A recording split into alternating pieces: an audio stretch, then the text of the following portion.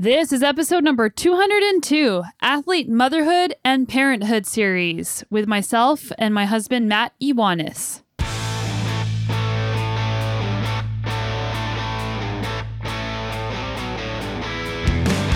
Welcome to the Sonia Looney Show. This is a podcast about how to live a high-performance life, spanning the categories of mindset, plant-based nutrition, and inspiring stories to help you be better every day. Time management has been interesting. It's been a challenge, but it's been a fun challenge. And all those things that people have told us, which was, oh my God, you're never going to sleep again. You're never going to have any time for yourself. Say goodbye to the things you love, like travel and date nights and all those things. I don't know why everyone piles on these stories of just awfulness. Just maybe it's some kind of a contest of who had it worse. It hasn't felt like a drag or hard or I'm pining for the days. In no way, shape, or form is it that way. It's so much fun having a little guy and a little baby, and it's such an adventure and such a point of growth for a couple in their partnership to learn how to work together and how to see them becoming a parent and the joy of seeing Sonia with Bradley and vice versa. The joy so far outweighs the challenges, and I think most parents lead with the challenges rather than with the joy. It's been super fun to get to share the journey of becoming a parent with you guys. And I'm really thankful that the information that I've been giving has been empowering to some of you to either get pregnant or to maintain your fitness, maintain your identity while pregnant or postpartum. Once per month, I'm checking in with you to talk about my journey as a new athlete mom. I'll talk about time management, how getting back to and maintaining a training schedule is going postpartum, and the mental and emotional pieces too. I'll tell you what it's really like and hopefully give you some nuggets you can apply to your own lives as well. And I think that this series will be interesting as Bradley, my son, I'm still getting used to saying my son, gets older, and he is currently 3.5 months old. This podcast is supported by Wahoo Fitness, who has been a great partner during my journey as a pregnant athlete and new mom. I wanted to bring my husband, Matt Iwanis, on this episode as he will appear on some of the other future athlete parenthood episodes because it's not just about being a mom, it's about being a team. And we really wanted to share what we've gone through so far and things that have been really helpful for us.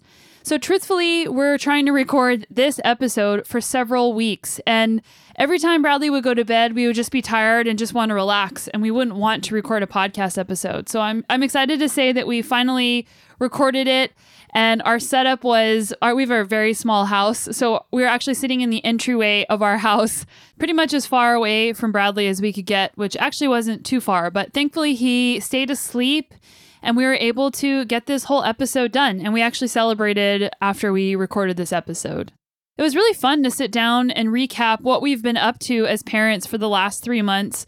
And I think oftentimes we forget to zoom out and look at the things that we have been through or accomplished or even just endured. And I get this email newsletter from Morning Brew, and I'll put a link in the show notes. You can actually get referrals if you send people to their newsletter. So make sure you click my link if you want to check it out. But it's just my favorite newsletter. It's more focused on, I'd say, business and financial side of things, but it's my favorite. And they did a newsletter recently of what the first half of the year has looked like with COVID and the financial crises that happen across the world and Black Lives Matter movement. I mean, there's been a ton of things that have happened in 2020. And we also dropped a brand new child into the middle of our mix. And I know many other people have also had babies during this time. I'm actually going to print out that email and put it in Bradley's baby book because it'll be really interesting for him to see the year that he was born. And also 2020 is the year of the US election. So make sure you guys get out and vote. Super important. Speaking of newsletters, I have my own newsletter that comes out every Friday, and it has my own personal tips. It has the podcast episode of the week, and I'm always working on evolving it so it brings the most value to you. So if you'd like to sign up, that's sonialooney.com/newsletter, and I'd love to have you join our crew. We have a ton of people on the list, and I'm really thankful for your support. I also want to say big thank you to those of you who are supporting my work financially on Patreon. That's patreon.com/The Sonia Looney Show. Or you can make a donation on PayPal, and that is on my website in the show notes and also on sonialooney.com/podcasts. It truly means the world to me to have your support, and it helps pay my audio producer, Roma, to make sure that this podcast sounds awesome in your earbuds every single week. In this episode, Matt and I talked about how we approached sleep, schedules, and rhythm for our baby, and some of the books that we found really, really helpful whenever we were thinking about the kind of parents we wanted to be. A bit about my breastfeeding approach and also getting our baby to sleep through the night. My birth story, which I've been hesitant to share because it wasn't one of those beautiful, picturesque, everything is easy type of birth story, but I wanted to be honest with it. One of my core values is vulnerability and transparency. So I just wanted to share what it was like for me. And again, everybody's birth story is different. We wanted to share what a day in the life looks like, what our weekday schedule looks like. And that's something I often wonder whenever I see new moms, like how is everybody balancing everything? What does their schedule actually look like? So Matt and I went into detail as to what our schedule looks like, how we're managing training, work, our baby, and our relationship. We talked about loss of flexibility with our time management, and both of us have pretty much set up our entire lives so that we could have the most flexible schedule possible. Whenever you have a baby, your flexibility goes away in some regards. So we talked about that. We talked about changing priorities, how I plan my day. We talked about happiness versus contentment in the context of working and planning your schedule. And we talked about focusing on the joy instead of on the challenges, because a lot of times in society, we focus on all the hard things or all the things that we don't have instead of the things that we do have. And I think it's really important to talk about, as new parents, how awesome it's been. And yes, there are challenges, but it's completely worth it. All the books and things that we referenced in this podcast episode are in the show notes under resources, and the show notes are at sonialooney.com/podcasts. So you can check those out as well. So let's get into it. Here is today's episode.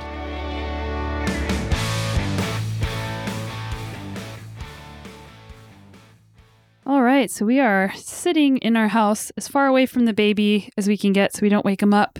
And we have myself, Matt. Hello. And Baxter.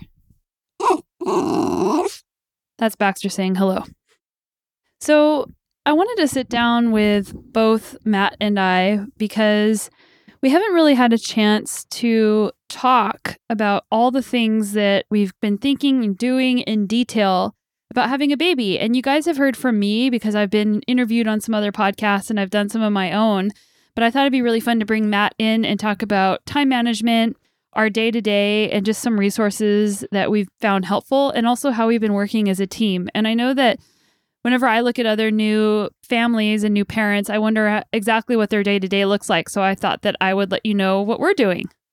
Sounds fun. I'm looking forward to it.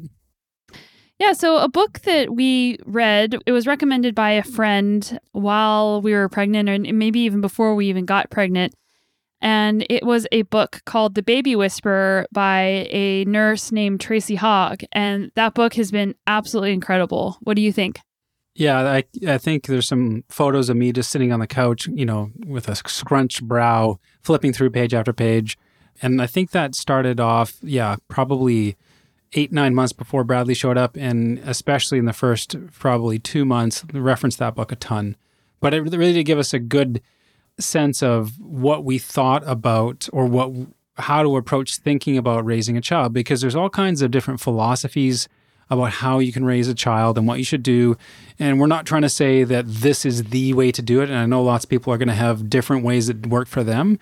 But I think the philosophy that this book really touted is what we did. And we read a lot of other books too, but we kept on coming back to this one. Yeah, and people say to me, Sonia, you're the researcher type. And that's true. Like, my background is, I'm a nerd. I have my master's degree in electrical engineering, and I love research and I love science. And the type of parenting that this book is about is more, it's not you set the schedule, but you set a framework, and the framework allows the baby to have space within that framework. So that's been super helpful for us because there's a lot of different things out there. There's like baby-led parenting, where I guess it's called attachment parenting maybe, where you just let the baby eat whenever he wants to eat, sleep on you, sleep in bed. And if I'm misspeaking, I'm sorry guys if I'm not an expert in that. I'm not an expert in any of this actually, but I haven't done a ton of research on that stuff. Yeah, I mean, really, really basically, from our understanding, there's basically kind of three different approaches. On one end of the spectrum, you have the let the baby dictate the pace of life, whether it's food, sleep, what goes on in the household, and that has the best outcome. On the other spectrum is you have a rigid schedule that will not be changed, and that will have the best outcome because everyone will know what will be happening and when. And this book really is in the middle. It allows for input from the baby and what the baby needs, but also creates a schedule that you can adopt in your life and have some regularity for you as well. So we really liked that it was a bit of a middle ground. Yeah, and again, it's called The Baby Whisperer by Tracy Hogg. And the main framework for us that we're using is called EASY, and it's eat, activity, sleep, your time. And that's the order that everything goes in. And there's a bunch of information on how each step goes, but that's the cycle that we do every day. And our baby Bradley, he's 3.5 months old, but pretty much since he was a newborn, he's been doing this cycle where he eats in between feeding. It's usually around 2.5 hours and sometimes up to 3 hours. And we introduced a bottle of express milk at the 2-week mark. And we actually read that in that book as well, when to introduce a bottle. There's a bunch of different things on how important it is if you want your baby to learn how to fall asleep on his own, to put the baby down while he's still awake, and a bunch of tips on that. But there was some things that were a little bit confusing, or just it seemed like there was some things that just needed to be knit together properly. And we were missing a few things because we were having trouble getting him to nap. And really early on when he was a newborn, he was overtired a lot of the time and he just wouldn't seem to nap. And we heard of this other course called Taking Care of Babies, and it's taking CARA, Taking Care of Babies. The woman's name is Kara, so that's the play on words there. Yeah, and I mean, her business is famous. I'm sure tons of you have heard of this course, but she has a newborn course, which is like videos, and then she has a 3 to 4 month ebook, and then she has a 5 to 24 month course. And we watched this course, and she actually referenced the 2 books that we read and loved whenever we were preparing for a baby. The other book was called Bringing Up Baby, and it's BEBE, Bringing Up Baby by Pamela Druckerman. And that's about how this woman her name is Pamela. She's American and she went to Paris, and she noticed that how Parisians and French people bring up their kids is really different than how Americans bring up their kids. And so she set out to figure out what the differences were. And she interviewed all kinds of people from pediatricians to psychologists. And it really fell in line with the Baby Whisperer book. And we thought, this is really how we want to do it. And then the Taking Care of Babies course, she referenced both of those books and basically tied it all together for us. Yeah, again, we're both kind of super geeky researchers and we love this stuff, but it really did help before the baby came for us to understand the general philosophy of how we want to do things, so that it wasn't like, oh, I just want the little guy to fall asleep on my chest. And Sonia says, well, no, we're not doing that. And us not being on the same page as to why or why not. Again, it's probably more important that you're both on the same page rather than pick this one or the other one. But and then, of course, once the baby shows up, then all the research kind of gets thrown almost out, and then you have to react in real time. But I'd say the biggest change for us that we missed was how long the baby should be awake until you offer a nap. Again, according to this philosophy, it's as a newborn, every hour you would offer them, hour to hour and a half max, you would offer them a nap. Whether they took it or not, it's up to them. So the little guy for us was always in such a good mood and so happy. He never appeared to be that happy until he got really cranky. And then he was so cranky that he wouldn't go to sleep because we'd been letting him stay up an hour and a half, 2 hours as a newborn, and he just wouldn't fall asleep. So as soon as we put that into play, at an hour, we gave him the opportunity to nap as a newborn. It was click. He'd go from being happy, we put him down, and he'd go put himself to sleep. It was great. And now he's been getting older. We've been stretching out the time, and there's all kinds of little tips along the way. But that was the one piece that we really missed from all our excessive research, was just that how long should they be awake until you offer them a nap? Because they don't always give you really obvious signs that they need to have a nap. Yeah, and an overtired baby, we've learned they also don't nap very well. So it's hard for them to fall asleep if they can fall asleep at all. And then they also don't nap very well. And another thing that we learned from the course was that you do everything that you can to get the baby you put the baby down while he's relaxed, he or she is relaxed and awake. And hopefully they can fall asleep on their own, but it doesn't always work. So if you try for 15, 20, sometimes we try for 30 minutes. If that's not working, then you can do whatever you need to do in order to get the baby to sleep, because it's important developmentally for the baby to sleep. And again, we're not experts. We might sound like know-it-alls, but this is just the stuff that we read. And I'm sure that there's other ways of doing it, other ways that work better for other people. But I just wanted to let you guys know what's been working for us. And it's been working really, really well. Another thing that's great in that book, The Baby Whisperer, is that she talks about different personalities of babies. And it helps you to sort of see which category your baby fits into. And some people really hate categories. In fact, Matt hates categories. But that's been helpful for us as well to identify, because then you can help make choices around the framework for your baby that will help them fit into the easy eat, activity, sleep, your time framework. Yeah, I think for us, we, to be perfectly honest, got lucky in terms of we've got according to her book, an angel baby, meaning he's pretty much bomb-proof. Like, he doesn't get upset. He doesn't get thrown off. He's pretty predictable. He's clear with his communication when he needs. So and he's a happy little guy almost all the time. So it's been really, we got incredibly lucky. Really lucky. And that's purely just, I'm sure, luck of the draw. But the cool thing about the book is they go from that end of things, and we've been so lucky there, to the other end of things with a baby that might be grumpy or touchy or a bit more sensitive, and then how to adapt your life to that, and how to, make the best outcome for the kids so that you're happy and the kid's happy, and not just being frustrated that, the baby's not behaving like the next door neighbor's baby or even your other baby. Because I have friends and family members that their kids are so completely opposite that what worked for one kid did not work at all for the other kid. Yeah, we've been really, really fortunate. And I want to talk again about sleep, because sleep is the biggest thing that people tend to worry about. And with our little guy, so I can't remember if this came from the course or from the book, because they kind of go hand in hand. I highly recommend that Taking Care of Babies course, because it brings the book to life and really fills in lots of different details that are missing. But I think you actually need both, because that course only talks about sleep. It doesn't really talk about anything else.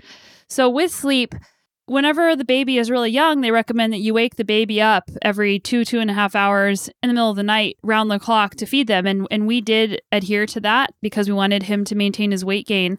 And in the book, it says up until about 10 pounds, or once the baby reaches 10 pounds, then you don't have to wake them up anymore in the middle of the night to try and get them to eat.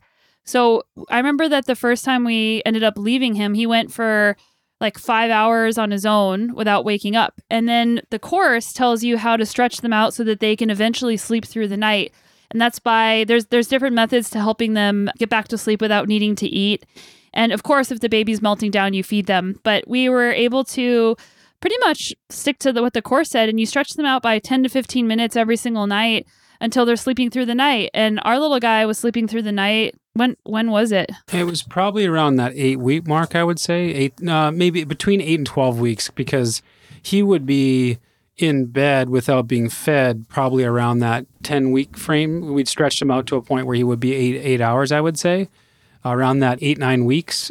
But he wasn't actually, he'd be waking up, needing to be soothed, needing to be put to bed. It probably took him, I would say, 12 weeks until you could say, yeah, you know what, actually, he made a couple little peeps at night, but didn't need our help to put himself back to bed. So in all honesty, I'd say truthfully, probably more like 12 weeks, I would say. Yeah, and most nights he's 3.5 months, like we'll still wake up once or twice because we'll hear noises from him, but we don't need to do anything. He's on his own. And our sleeping situation is we have him in one of those sidecar co-sleeper bassinets, that crib things that go next to your bed. We have I think it's Arm's Reach Easy or Ideal Sleeper or something like that. But we have it next to our bed, and he's not in our bed. And then at night, during the day, he naps in his own room in his crib. And he used to nap in the bassinet, but once he got a little bit bigger, we started having him nap in his own crib. And we were swaddling him as well until he started rolling over. And he's currently rolling from back to tummy. And now because he does that, we don't actually put him in a swaddle anymore. So I've basically beat the sleep thing to death, but I'm sure that's something everybody's been really curious about. And we've been incredibly lucky that we really haven't had like crazy sleep deprivation. I think during the waking up every 2.5 hour phase when he was a newborn, I was still getting 6 hours a night because I would just go to bed when he went to bed, and I would stay in bed for like 10 to 12 hours while he would stay in bed. And I wasn't sleeping that whole time, but over the course of time, I would get 6 hours of sleep. Yeah. And I think trying to figure out as a partner who's not the food source because Sonia's breastfeeding, for me, how could I support Sonia to get sleep? And as time, so our time management and sleep management has evolved to, we trade nights sleeping next to the little guy, because every now and then he has a bad night where it's hardly like, yeah, he sleeps through the night, we never hear from him again. It's the other night he was up all night long for some random reason. It could have been growth spurt, it could have been all kinds of things. And it was one of those nights where there's very little sleep. The next night he was fine. So we alternate one night. Sonia sleeps on right next to him. The next night I do. That way Sonia gets a full night's rest, even if she's had some hard nights. But initially, when he's in the newborn phase needing to eat all the time, I couldn't do that. So it was really, Sonia was the one up most of the time, and I got a better sleep than she did. But it's now kind of evened itself out a little bit. Yeah, one thing that I think every mother worries if you're exclusively breastfeeding, and maybe even if you're supplementing with formula, you worry that you don't have enough milk, and you're always worried about your milk supply. And that was something that I was very worried about whenever I said, okay, well, he's going to start going through the night without eating. And I thought, well, what if my supply goes down? And I was like super paranoid that my supply was going down, because I started, the recommendation is you feed them. Well, my little guy's a single side feeder, and some people might be feeding off of both sides, but he's a single side feeder. So he'll get his last feed before bed is after his bath at 7:30, and then between 9:30 and 10 he gets the dream feed, which means he's usually asleep, and he actually takes a full feed at that time while he's asleep. But because of that, I have to pump the other side. So I want to go to bed with empty breasts, and that allows room for them to fill up overnight. And I have woken up in the middle of the night and had to let some pressure off before, but your body adapts, and usually it can go 8 to 9 hours. And they're definitely hard and full whenever I wake up. But there's no engorgement, there's no mastitis, there's no problems. So he'll wake up it depends. It's between 6:30 and 7:30 now. And he'll eat on one side, and then I'll pump out the other side. And at night, I'm sure a lot of you guys already know this, but like your milk supply changes throughout the day and throughout the night. It's not the same volume all the time. So if I were to go on a bike ride, for example, and I'm going to miss a feed on a bike ride and Matt's going to be feeding him the bottle on my bike ride, I'll pump before the bike ride or when I get home from the bike ride, depending on when that feed would go. And I would pump, and I think that I might have a lot of milk, but I could pump like 6 to 8 ounces of milk out of one side at that time. And then whenever I started pumping at night, I noticed that I get like 3 ounces or 2 ounces at 10 o'clock at night. And that would freak me out. And I thought my supply was going down. But it actually wasn't going down, because babies don't eat as much at 10 o'clock at night as they do in the middle of the day or in the morning. So your supply actually changes throughout the day. And I'd spent so much time reading on Google and doing all this research, like studying about milk supply. And I bought all these books on breastfeeding, and I just wanted to make sure that I had all the information, and I had too much information. So I'd say the takeaway is to try not to stress out as long as you're eating a healthy diet. For me, again, I'm exclusively plant-based, but a lot of the foods that you eat or that I eat are foods that help increase your milk supply. Things like oats and beans and seeds and nuts. Fennel. Yeah, a lot of these things are just regular parts of my diet. But I still was really worried about my supply, and that's a really normal thing. Yeah, and the interesting thing is just, again, watching from afar, obviously, is how in sync the baby is to the mother. Like, as the baby's needs change, and they do change week to week and month to month, the mother changes right along with it. And there may be a day or two lag, but that's really about it. It's really kind of neat to see how lockstep it really is. It's pretty cool to watch.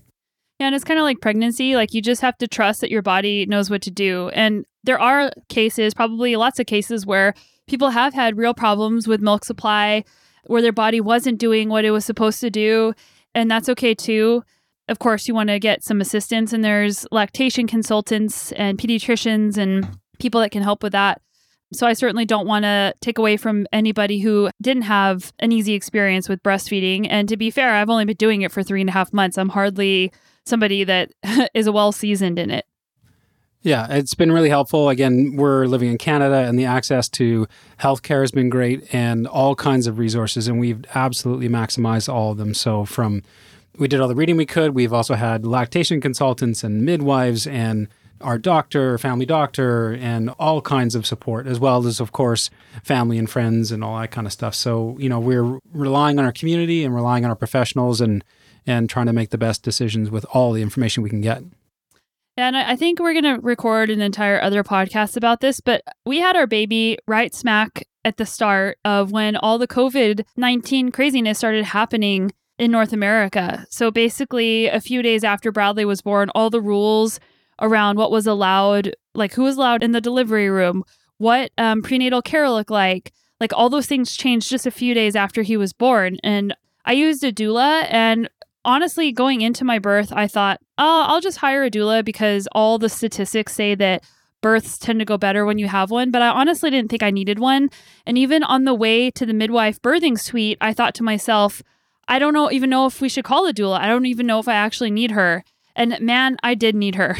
Yeah, and just to back things up a little bit, in Canada, the midwife system is part of the regular medical system. So you can have your midwife deliver your baby in the hospital setting, or you can do it at the midwife birth center. And there's I know not every country is the same, but there's a really great integration of the midwives with the regular healthcare system. They're part of the same regulation. So we had chosen we looked at all the stats, and we found that births at the midwife center went really well. And so that's where we were going to start the birth. And then the doula was all part of that to come in it as well. Yeah, I mean, I seriously can't imagine doing it without her, even thinking on the way to the birthing suite that I didn't actually need her. So yeah, and her name is Angie, and she was absolutely amazing. In fact, there's lots of things that I don't remember anymore. I won't even call it type 2 fun. I'll just call it something else altogether. But I definitely remember her presence there, like really, really strongly.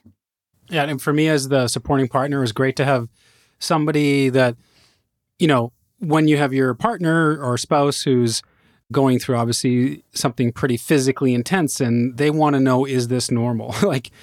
I'm supportive and, oh, yes, this is great and you're doing fine. And in your mind, you're thinking, oh, Jesus, is this normal? Is this okay? But having a doula there and a midwife, of course, but the doula just to be that extra person, say, hey, you really are doing great. And this is normal. And this is what you can expect. And as a supporting partner, here's what you can do to help. And the next time something comes along here, try this. So it was great for both of us, obviously mostly for Sonia, but also for me. I didn't feel displaced. I didn't feel like I didn't have a role.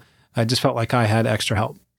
And actually, I wasn't intending to talk about the birth today, but we're kind of heading in that direction. And I haven't actually talked about it very much, mostly because I don't know, a lot of people don't want to scare other people who are going to have a baby or taint the situation of any kind. But I'll just share really quickly what mine was like, and I'll try not to be too graphic with the information. But Bradley, that's our baby's name, he was 8 days late. So the experience was like, I really wanted to have my baby at the birthing suite. And spoiler alert, I didn't have him at the birthing suite. I had him at the hospital, but I started at the birthing suite and my water broke. It wasn't like the dramatic water break that you see on TV. It's more like I woke up in the morning and there's like some water there. And I thought, I don't know, I don't know if this is actually it, because it wasn't very much. And it just sort of would come in trickles throughout the day. And I went to the midwife does all their medical testing at the hospital for things like this. So I went there and they tested the amniotic fluid to make sure that that's in fact what it was. And they also test it to make sure that it's healthy and there's nothing in there that shouldn't be in there. And usually what happens is labor, contractions, all that stuff will get started on its own at some point. And if not, then they have to induce you. And I really didn't want to be induced with oxytocin at the hospital because that guarantees that you have to start at the hospital. So we kind of waited all day. We were walking around all day. We're like, oh my gosh, like this baby is going to be coming, but we don't know. We still don't know exactly when. We still don't know how it's going to go. So the midwife gave me the option of taking castor oil, and it's like a midwife cocktail. You can Google it. There's other stuff in it. Tastes disgusting, but I drank the castor oil cocktail, and it could cause like diarrhea and vomiting and things like that. And that didn't happen for me. And it was pretty rapidly. I think it might have taken an hour, but everything hit all of a sudden, all at once. It was there's nothing gradual about it. When you're having the Braxton Hicks contractions, you're like, oh yeah, okay, I think this is what it. Or like, am I in labor? And it's like, no, like when you're in labor, there's no doubt about it. And the thing that I wasn't expecting, we did a hypnobirthing course, and in the hypnobirthing course, they had, all these different instructions, and we went to 8 weeks or 10 weeks of courses. It was like 3 hours every week. And maybe, again, hypnobirthing is a really funny name, but it's really meditative breathing practices and mindfulness around birthing. There is no what you would think of like hypnosis in it. So it's kind of a funny name to have it be called hypnobirthing, but it's really a lot of things come from meditation and yoga and all kinds of interesting stuff. So it was a pretty cool course. Yeah, and it did take the fear away from me, so I'm glad that I took it, but I wasn't able to use it in my birth. There was no rest in between contractions. It was like doing the hardest. I can't even compare it to an interval workout, but it's like if you're doing an interval workout and you have like 30 seconds in between the hardest intervals you've ever done. And that went on for like 8 hours straight. So I wasn't actually able to practice the time in between contractions where you can practice relaxing your whole body and getting into your state. Like it just wasn't going to happen for me. So that started at home. We went to the birthing suite. It was actually really cold in the birthing suite. I remember that. And it got really intense really quickly to the point where, yeah, like I was screaming and it was some of the most intense pain that I've ever felt in my entire life. And I was vomiting. Like it was crazy. It was not what you see on the hypnobirthing videos.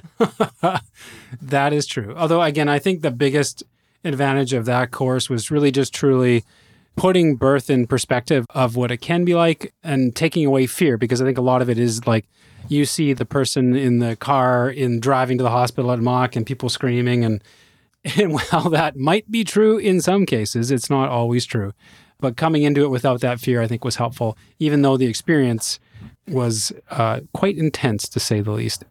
Yeah, and I won't spend much more time talking about it, but basically it got really intense, and I said, she checked, and even whenever we got to the midwife center, I still wasn't dilated, and the entire week leading up to me being late, like the 8 days late, my cervix still wasn't ripe. So all these signs were just showing that like birth wasn't going to happen very quickly. So I think it had been maybe 4 hours and she checked the dilation, and it's not a linear process, like a time versus dilation. It's not linear, but she checked and it was only like 4 centimeters. And the level of pain that I was experiencing was far, far more than I ever imagined or anticipated. And I thought to myself, well, if it's going to get worse and there's going to be transitional labor, which is even worse, like I literally don't know how I'm going to do it. So I wanted to go to the hospital because I knew that there were other things. Like I really did not want to get an epidural because of all the things that I have read about birth, like recovery, basically. I wanted to be able to recover as quickly as possible post-birth. But you can do like nitrous oxide. You can do an IV with fentanyl. And I hate needles. The last thing I wanted was an IV. And at that point, I was in so much pain. I didn't care. I just wanted to go. So the hardest part was imagining, how am I going to even walk? Like, how am I even going to get into the car? Because the contractions were coming every 30 seconds and they were absolutely debilitating. And I was afraid I'd be like screaming in the wheelchair in the hospital. And guess what? I did. Yeah. The interesting thing is the amount of births that don't finish, that start in the midwife center and don't finish there, because the midwife center cannot give you drugs. The midwife can give you drugs, but only while they're at the hospital. So for the vast majority of times, the reason why people start in the birthing center and go to the hospital is because of the need for pain medication or the desire for pain medication. So they have a whole protocol around how you can get there. But just so you guys know how close we are, we're probably somewhere between a 4 to a 6 minute drive from the birthing center to the hospital. So we're literally, and Sonia obviously knows this, we live about 4 minutes from the midwife center. Like we're in a little triangle. We're really, really close to the hospital where we live. And she was still thinking, oh my God, I've got to walk all the way to the car, which is like 6 steps outside the birthing center, and drive all the way to the hospital, which is like a 4 minute drive. And that seemed probably like longer than any bike race she'd ever done in her life. Yeah, it seemed harder than anything. So we got there, and then the room wasn't set up for nitrous oxide, so I couldn't do that. So they're like, okay, well, we can give you a hit of fentanyl. So they put an IV in, and I was absolutely terrified about the IV, but they put the IV in. They did, and meanwhile, everything's getting even more intense. They do a hit of fentanyl. It doesn't seem to do anything, and it was so crazy. I was like, the pain got so crazy. And this is what you read in the book. Once you start screaming for the epidural, that means you're in transitional labor. And guess what? I was. So I went from like 5 to 10 centimeters in less than an hour, which is crazy. And then it was time to push. And then an hour later, the baby came out. So it was like less than 8 hours from start to finish, from being zero dilated to having a baby in my arms, which a lot of people, including myself, was like, oh yeah, I want a fast labor. But I actually would prefer, in hindsight, a slower labor with more breaks in between, because it was just like, I was actually like psychologically scarred from the pain and the difficulty of the labor. And it took me a really long time to even be able to talk about it without just shaking my head back and forth. Now, what's your I mean, this is again, maybe getting to details, but having gone through that, what is your perspective now on epidurals? What was it before? What is it now? And has it changed? I don't know. I'd say probably 2 months following birth, if I ever do this again, I'm definitely getting an epidural. But every birth is different, and I know that. And I've had friends that have had 2 babies, and I actually have a friend, her first birth was exactly like mine, and her second birth was it still was intense, and it actually was even shorter, but it was a much easier experience for her. So the idea of experiencing that level of pain again, like I'm like almost speechless even thinking about it. But I also am an optimist, and I think that, and like other people have given birth, and it hasn't been that big of a deal. Like they haven't like had this crazy experience, and some people it's been even harder than like way harder than my experience. So it's just every birth is different. So I actually, if I were to do it again, I don't think I would start with an epidural. Yeah, it's amazing as you hear people's different stories as you go through this, and there's literally stories of, oh yeah, I guess, I guess I went into labor, my water broke, and I walked to the hospital. I was a few blocks away, and it was like 2.5 hours later, and I had my first kid. It was just like, it was hard, but I go to the gym, and that's been harder. To a 52-hour labor that didn't go well, and had to have a C-section and not planned for, and you just have this like crazy spectrum. So everything is so. Who knows what it's going to be, and it's going to be unique to everyone and to every, like you said, even every birth is different for the same person. So just knowing all that information, I think is somewhat helpful, but also maybe even somewhat stressful, because you just don't know what you're going to get until you get there. Yeah. And I was really like wondering, like, what does it feel like? What does a contraction feel like? Like, does it feel like a hard workout? Like, and people have asked me, how does it compare to a hard race or a hard workout? And I just wouldn't even put those in the same category. Like, I read this, it was in a book somewhere. Someone referenced the feeling of contractions as Satan's pitchfork twisting inside of you. Yeah. And I actually think that that's pretty accurate. And you just can't compare that to the pain of exercise. Like they're just completely not related in any way. It's like if you get stabbed, that pain is really different than the pain of like your legs burning. Fair enough. Yeah. And coming from the male side of the equation, I will never get to know what that difference is. And I'm happy. I'm happy to be supportive. Happy when I have to do it. Yeah. So, and I mean, we got a healthy baby at the end of it. And like, I might be sounding overly dramatic, but we got incredibly lucky. Like, I had a little bit of tearing, nothing serious. I was back on my bike a week later. There's still some internal things that are healing that are not 100% yet at 3.5 months, mainly just some pelvic floor muscles that are just still way too tight that are causing issues. But yeah, like, I got super lucky. I was very happy in the end that I had the baby in the hospital, because I needed some IV drugs of oxytocin because I had a lot of excess bleeding.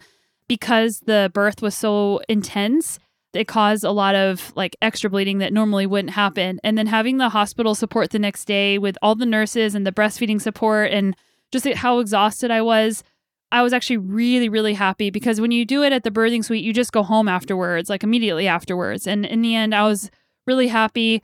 If I were to do it again, I would actually plan again to do it in the midwife suite, and then probably plan to move to the hospital later on. That way I could have that kind of support whenever the baby came. Yeah, it was great. And then after the birth, we had the midwife comes to your home. So we were at the hospital for a couple of days, or I guess an overnight basically. And then we had the midwife then comes to your home, I think like every 2 or 3 days for 2 weeks or something like that. Or every 3 days or something like that. And then we had a doula visit as well. So we had lots of support. Now, keep in mind, this is right in the middle of COVID. So now we're like March 20th. So lockdown here happened like March 16th. So just seeing the midwife was a challenge, just because normally, initially they come to your house, and we couldn't do that. We had to go to the clinic, and then we had to like wait in their car and just have a phone consultation. And so we couldn't have family members come because of COVID and social distancing and exposure for this newborn. So it was kind of a crazy time. We really were self-isolated. We went into the hospital and basically locked down and self-isolated with a total newborn, and had to figure out, of course, I mean, we had lots of verbal support and those kinds of things, but it was strange not to have anyone and no family there. And that's a double-edged sword, to be honest. I mean, you want to have the support of your family, but then you also have to manage your family and manage are they doing okay, and how can we support them? And everyone wants to see the newborn. And so we got to dodge some of the hard things that can come with having a big extended family and everyone wanting to see them, but we also missed all the support that comes along with that. So a very unusual time for sure. Yeah, and that kind of brings us to today and the next thing I wanted to talk about. So far we've talked about books and things that have been helpful in getting our baby onto a rhythm and framework that has been really helpful and good for us. We talked about the birth. And now I want to talk about sort of time management. And our initial plan was to getting a nanny. Like we thought about daycare, but as a racer, I don't want to be getting sick all the time. And it seems like people that take their kids to daycare, the kids get sick more often. And that may or may not be better for the immune system. I don't know. I do know that, and you can argue with me if you want, and that's fine, but eating a plant-based diet, it's proven to help your kid be healthier. It's proven that your kid won't be on antibiotics as much. Even like eating plant-based while breastfeeding, the kid's going to have a much stronger gut flora moving forward. I recommend the book Disease Proof Your Child by Dr. Joel Fuhrman if you guys want to learn more about that.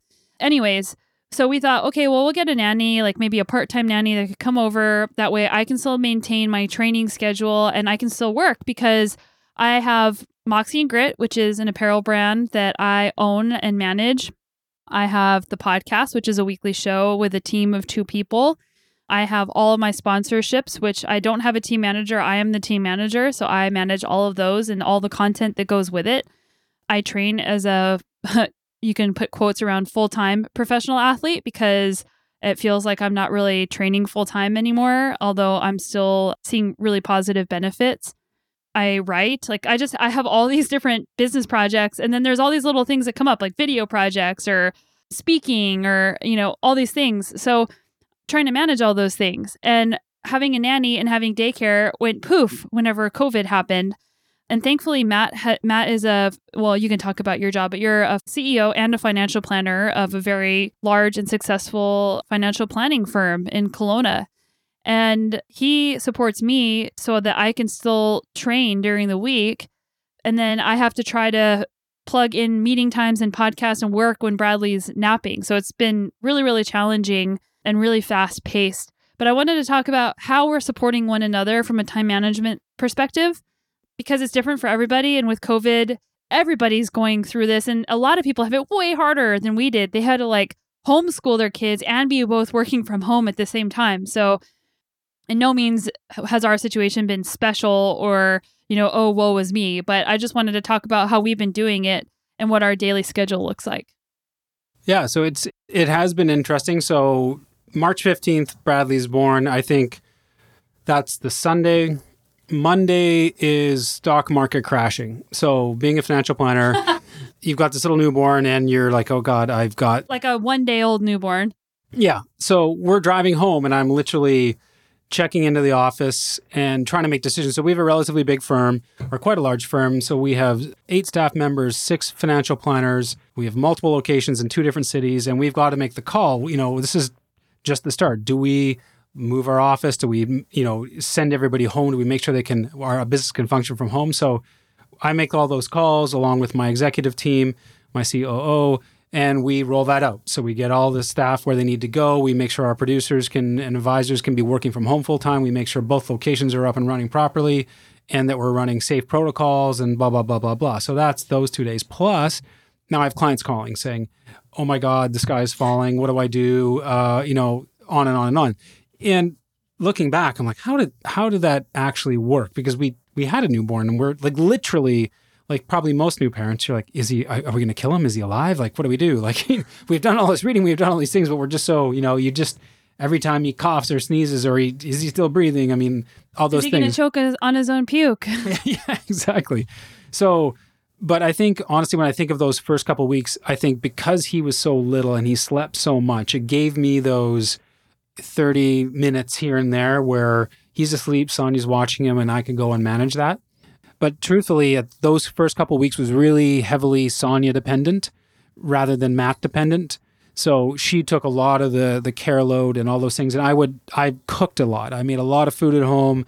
We'd pre-cooked a bunch and frozen a bunch of things, but I would make lots of meals trying to plan for the week. I would do lots of the laundry around the house, all those things, because if I had an hour, I could do that, where I couldn't obviously breastfeed or get involved as much with the care for the baby. So the first couple of weeks was really me scrambling from, supporting the household and supporting Sonia and little Bradley to trying to stay connected to work. And that would start in the morning at, 6, 7 in the morning and go until 7, 8 at night. And you would just sort of do whatever came up at that time. It was a bit of a scramble.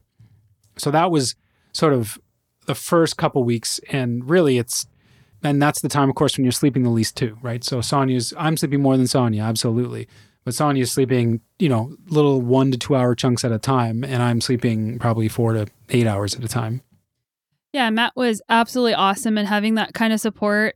Cooking, I've mentioned we're plant-based and that is a little bit more labor intensive when it comes to meal preparation. And it doesn't have to be, but the way that we like to cook, it tends to lend itself that way. So before we even had a baby, we would trade off. Like I certainly was doing way more of the cooking, but Matt still cooked. So cooking wasn't this like foreign crazy thing that Matt all of a sudden had to do. He was really, really confident and comfortable in the kitchen. And he did such an amazing job. Today after we were giving Bradley a bath, I was saying how, I just love how he stares at me and he knows who I am. And Matt said, yeah, that's because he knows that you're the one keeping him alive. And then I said to Matt, and you're the one keeping me alive. Maybe not quite as directly, but yeah, it's definitely a team effort and it's trying to just find your rhythm as a partner. And everyone's got different skills and every couple's got different things they want to do. And some couples have very defined roles or even control issues where they don't want to give up certain responsibilities, and that's totally fine. The one thing I would say is just try and communicate those up front as much as you can, but you don't really know what it's going to look like till it comes. Like we had, plans, I suppose, of what we might do, but when it actually happened, it was a bit different actually. Yeah, and something else that I think has been really helpful just from a relationship standpoint, because having a baby can be really difficult on a relationship. And Matt and I have always had an incredibly strong relationship, and we both feel very, very fortunate. And we're both really good communicators in our relationship. So we regularly check in with one another and ask, like, how are you doing? How am I doing? Is there anything else I can be doing to support you? Because you're a team. And for me, it's been interesting because I feel guilty when I ask for help. I feel guilty if I say, hey, like, could you put him to bed? Or, hey, do you mind changing his diaper? And just getting comfortable with that feeling and saying it's okay to feel that way. But yeah, I think that just making sure that you're talking about how things are going. And I've also asked Matt, like, do you resent me for anything right now? Because resentment is poison. And if you don't talk about that stuff, in my experience in the relationships I've had, that has been the main thing that kills a relationship. So we always try to talk about things up front and not let it fester because, man, that can be really toxic to a relationship. Yeah, absolutely. That is, obviously, even without a child, that's important, but it becomes even more important the more inputs you add into your life for sure. As we got through those first few weeks, we've sort of now at 3 months hit a bit of a different stride. It's less of a scramble. There's more structure in our days. But now I'm spending a lot more time at work or splitting my time. I still work virtually from home and from the office, depending on the type of meetings I'm having. We do fully have operational capacity to be at home. I find it easier to be work for me, structurally easy to be at the office because I can stay focused. I'm still doing everything digitally. I'm not meeting with clients individually, but I just have my own office there. Everything's all set up. In the house here, Sonia has her office, but our house isn't big enough for multiple offices. So she has her office and always has had one, and mine ends up being the kitchen. So again, as time has gone by, it's become harder for me to be really productive at home.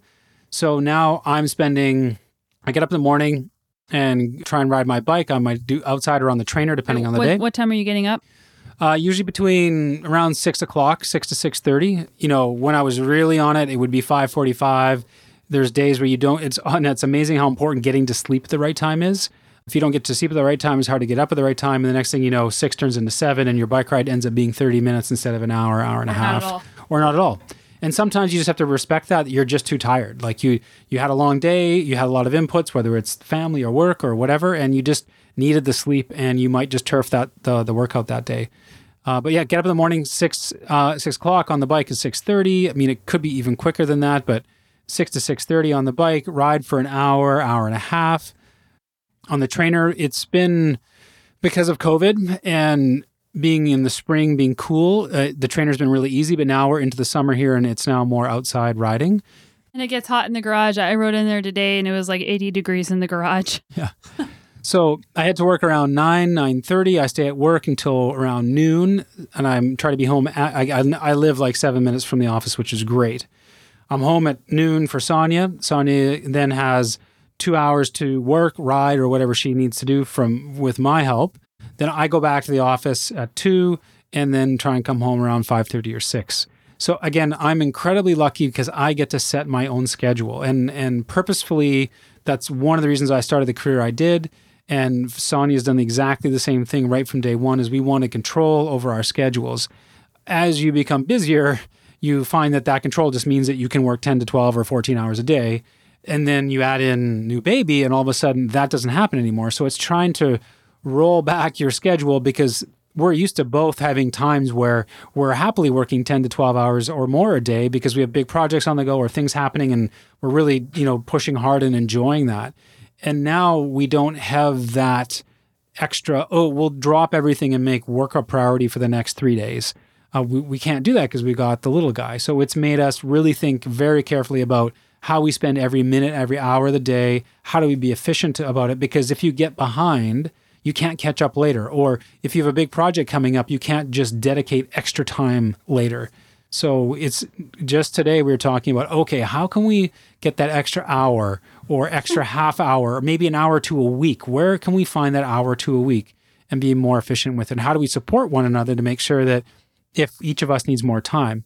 But for me, because I've had more time to work than Sonia has, and I have less inputs, meaning I do one job, or maybe two, CEO and advisor. Those are two really big jobs. They are two really big jobs, I suppose, but they're two jobs where Sonia has multiple. She's a professional athlete, and that comes with the physical component. And then she's running an apparel business, speaking business, all kinds of different inputs. And then, running all her sponsorships and running proposals and all those things but when you have the physical component that also drains you and the mental component, it's a bit of a different challenge when you have multiple inputs, because you end up picking, I think, rather than just saying, I'll go to work and I'll do my one thing. Yeah. I thought we were going to talk about values and priorities in this podcast, but we're actually going to save that for next month because this is already going on longer than I thought it was going to, not in a bad way. But yeah, it hasn't been easy. On social media, everything always looks all flashy, and I try to be as transparent and honest about when things are good and when things are hard. And it's about just adapting and being flexible. And Matt and I were talking in the car. We were driving somewhere the other day, and we we're saying that the hardest thing for us that we've lost is flexibility. And we still have, both of us run our own businesses. So we have like 100% flexibility compared to most people where they have to go to an office or, maybe now a virtual office from 9 to 5. But because we chose to have a baby, the baby has to be number one priority. And we love making the baby number one priority. But because of that, we've lost some of the flexibility. And anytime you add something in, there's always going to be something that has to balance it out on the other side. And I don't even like saying a loss. It's just a change. So we've sort of had to change up our priorities. Well, we definitely have had to change up our priorities. And it's been welcomed. And even the years leading up to having a baby, because we knew we wanted to have one, we kind of overdid it. In fact, we both burnt out so badly overworking, and not in a bad way. Like, we love our work. We want to just do more and more and more and more. And we just kept adding in more traveling and more projects. And, when we have a baby, we're not going to be able to do as much. So let's load it up at the beginning, and then we won't want to do it as much. And so I actually don't recommend doing it that way. Yeah, so it's just been challenging in that, because we've lost some of our flexibility. But I feel like, you guys have listened to Crush It Mondays, all those things, all those advice things. They're also for me. They're not just for you. Those are all things that I've had to deal with, of being too stuck on achievements and trying to feel like you're enough and getting caught up in burning in the fire of your own passions because you just love so much what you're doing and trying to find balance. These are all things that everybody goes through. So the hardest thing for me has been losing the flexibility with my riding. And even from day one, even before I was a professional mountain biker, I planned my entire life around being able to have the flexibility to train. And now sometimes it feels like the walls are closing in. And again, this is not, woe is me. I have it I am so fortunate. I have it so good. But I just want to tell you guys what it's actually like for me, even though it's, even though I'm spoiled. Now having 12 to 2 every single day, that might sound like a lot. And I thought that it would be plenty. But what happens is, getting ready to ride takes time, right? How many of us have spent forever trying to get on our bike doing who knows what?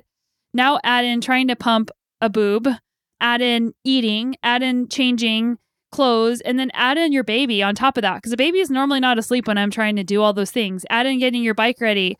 Yeah, there's a lot of things. So a lot of times I don't get out on time, or like when Matt shows up, I don't want to just say, here's the kid, I'm out of here. I want to like say hi.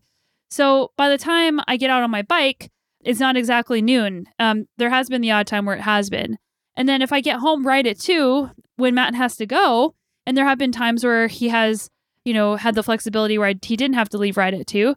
But if I choose to show up at 2, well, now I'm in my chamois. Like an example is today, even though I rode the trainer, I went to the last possible minute till I did extra because Bradley was sleeping. So I stayed on the trainer after Matt went back to work. But he woke up crying. Now I'm completely sweaty, running inside. He's crying. And then it's like, now I have to figure out how to eat and take a shower and take care of the baby all at once. And like, I haven't gotten like frantic over it, but sometimes it's frustrating because in the past, like my life has changed. I could go for a 2, 3, 4 hour bike ride. I could just leisurely eat when, super spoiled, but leisurely like eat a meal when I came home. And I just can't do those things anymore. So my time has become even more precious to me. And time has always been my number one asset. And that should be, in my opinion, time should be like everybody's top asset because you can't get it back. You can't buy your time back. So finding ways to manage your time so that you can be doing the things that are important to you with that time is incredibly important. I think I just used the word important twice. But anyways, it's just important to learn how to manage your time and what your priorities are, and then be able to talk it over with your partner so that you can support each other to do that. So my schedule looks like, my number one priority is my baby, but my number 2 priority is actually, it would be Matt. And then my number 3 priority is sleep. So my day is, we go to bed usually around 10:30. There has been the odd time we stay up till midnight because we just want to hang out. But Bradley wakes up between 6:30 and 7:30, and I wake up and I feed him, and I change him, I feed him, I pump the other side, and then I actually put him back to bed and I go back to bed. And sometimes I get another 30 minutes of sleep. Sometimes I get another hour of sleep.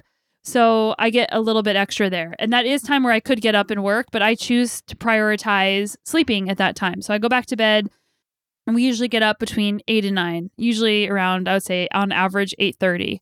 And then from there, Bradley's up. So we hang out, and then he takes a nap. And while he goes down for a nap, his naps are pretty short. He sleeps for 30 to 45 minutes at a time. Then I rush to my office with a baby monitor, and I try and schedule meetings at that time because he's pretty consistent with that first nap of the day. So there are times where I'm holding Bradley while I'm having a phone meeting. There's times where I'm in the middle of something and he wakes up or he won't nap at all. Like those things happen as well. So just trying to learn to be flexible and okay if my schedule doesn't go as planned. So then he wakes up. I usually am feeding him and getting ready and everything. And then I go ride. I get back at 2. And then I try and squeeze in another 30 minutes or 45 minutes of work during another nap. And then usually again, I'll have another 30 or 45 minutes when Matt gets home. And then any other time I can, I'm just trying to squeeze in work. So I don't really get long blocks of work except for Mondays, because from 12 to 2, that's whenever I'm not riding on Mondays. So when Matt's here, that's whenever I schedule my podcasts or meetings where I definitely can't have an interruption from a baby. And then oftentimes I work on the weekend as well. So there aren't really concentrated blocks of time for work, and that's really hard for me. So I just have to make them fit wherever I can. It's like just throw everything against the wall and hope something sticks. That's kind of like what my life looks like right now. But I'm actually really proud. Like, I've done an incredible job. Women aren't supposed to say I'm proud of myself and blah, blah, blah. But a lot of times we feel uncomfortable doing that. But I'm going to say I'm really proud of what I've been able to accomplish with my baby. I feel like I'm still managing all of my sponsorships really well. I'm still keeping in touch with everybody, creating content for my sponsors. I have not missed a week of the podcast, and I have been recording new podcasts. I did pre-record a couple months worth of podcasts so that when I had a newborn, I wouldn't have to deal with scheduling and trying to record and stuff. But I haven't missed a podcast episode. I released new designs with Moxie and Grit. I'm still writing articles. So I'm able to do it. Training? Or... Yeah. Oh yeah. I'm training full time, and I'm almost back to race fitness. So it might seem like, oh, she's doing it all. And whenever I take a step back and zoom out, I am really proud of what I've accomplished, but it doesn't feel like I'm doing a very good job if I zoom in, because I don't have very concentrated periods of work. And one of the I think I've done a Crush It Monday about this, but with happiness and contentment, those are two different things. But one of the common threads that makes us feel good is having concentration, that element of concentration in our work and in our life. And whenever you don't have that feeling of concentration, of focused work, you kind of feel like you're all over the place. And that's what I feel like, because I don't have, except for when I'm with my baby or when I'm riding my bike. And honestly, when I'm riding my bike, I'm listening to audiobooks and podcasts on times 2 the speed, because I'm trying to get through them so I can learn more information. Having that concentration and that focused time is what makes us feel good. So that's why some days I don't feel good, because I don't have that focused time. But that doesn't mean that you're not accomplishing something. And it's really important, I think, to take the time to zoom out and say, okay, what have I accomplished? And am I still doing things that are important to me? And I am looking forward to, we were talking today, like we probably aren't going to be able to get much help with the baby until this COVID stuff until there's a vaccine, because we're not comfortable. Our comfort level isn't there. Now, something that we have had that has been incredible was Matt's mom lives in town, and I can't remember when this was. It was probably like a month ago, maybe 6 weeks ago. We let her come into our bubble, and she let us into her bubble as well. And so she started coming over a couple times a week to take care of Bradley. And at first it was 1 hour, I think it was 1 hour 3 times a week. And then maybe on the weekend, if she was available, like a lot of times there's people in town or things are happening. So we haven't really had that weekend time, but there's been a few times Matt and I have got out on our bike together.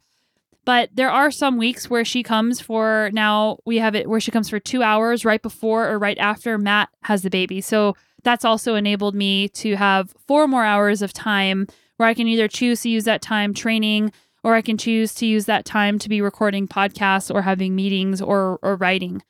So that's also been really, really helpful. And I'm so thankful that she's in town and that she can do that. And it's just been really fun to be able to share that experience. Yeah, having any kind of support has been great. And again, where we live in British Columbia and BC has been really, really good with COVID and managing COVID. Part of it, to be honest, is because British Columbia is so big and there's so few people in it. We're not stacked on top of one another. So, and we live in a town where there's room, and we're lucky enough to live here so that and we have a house. We're not in high density living.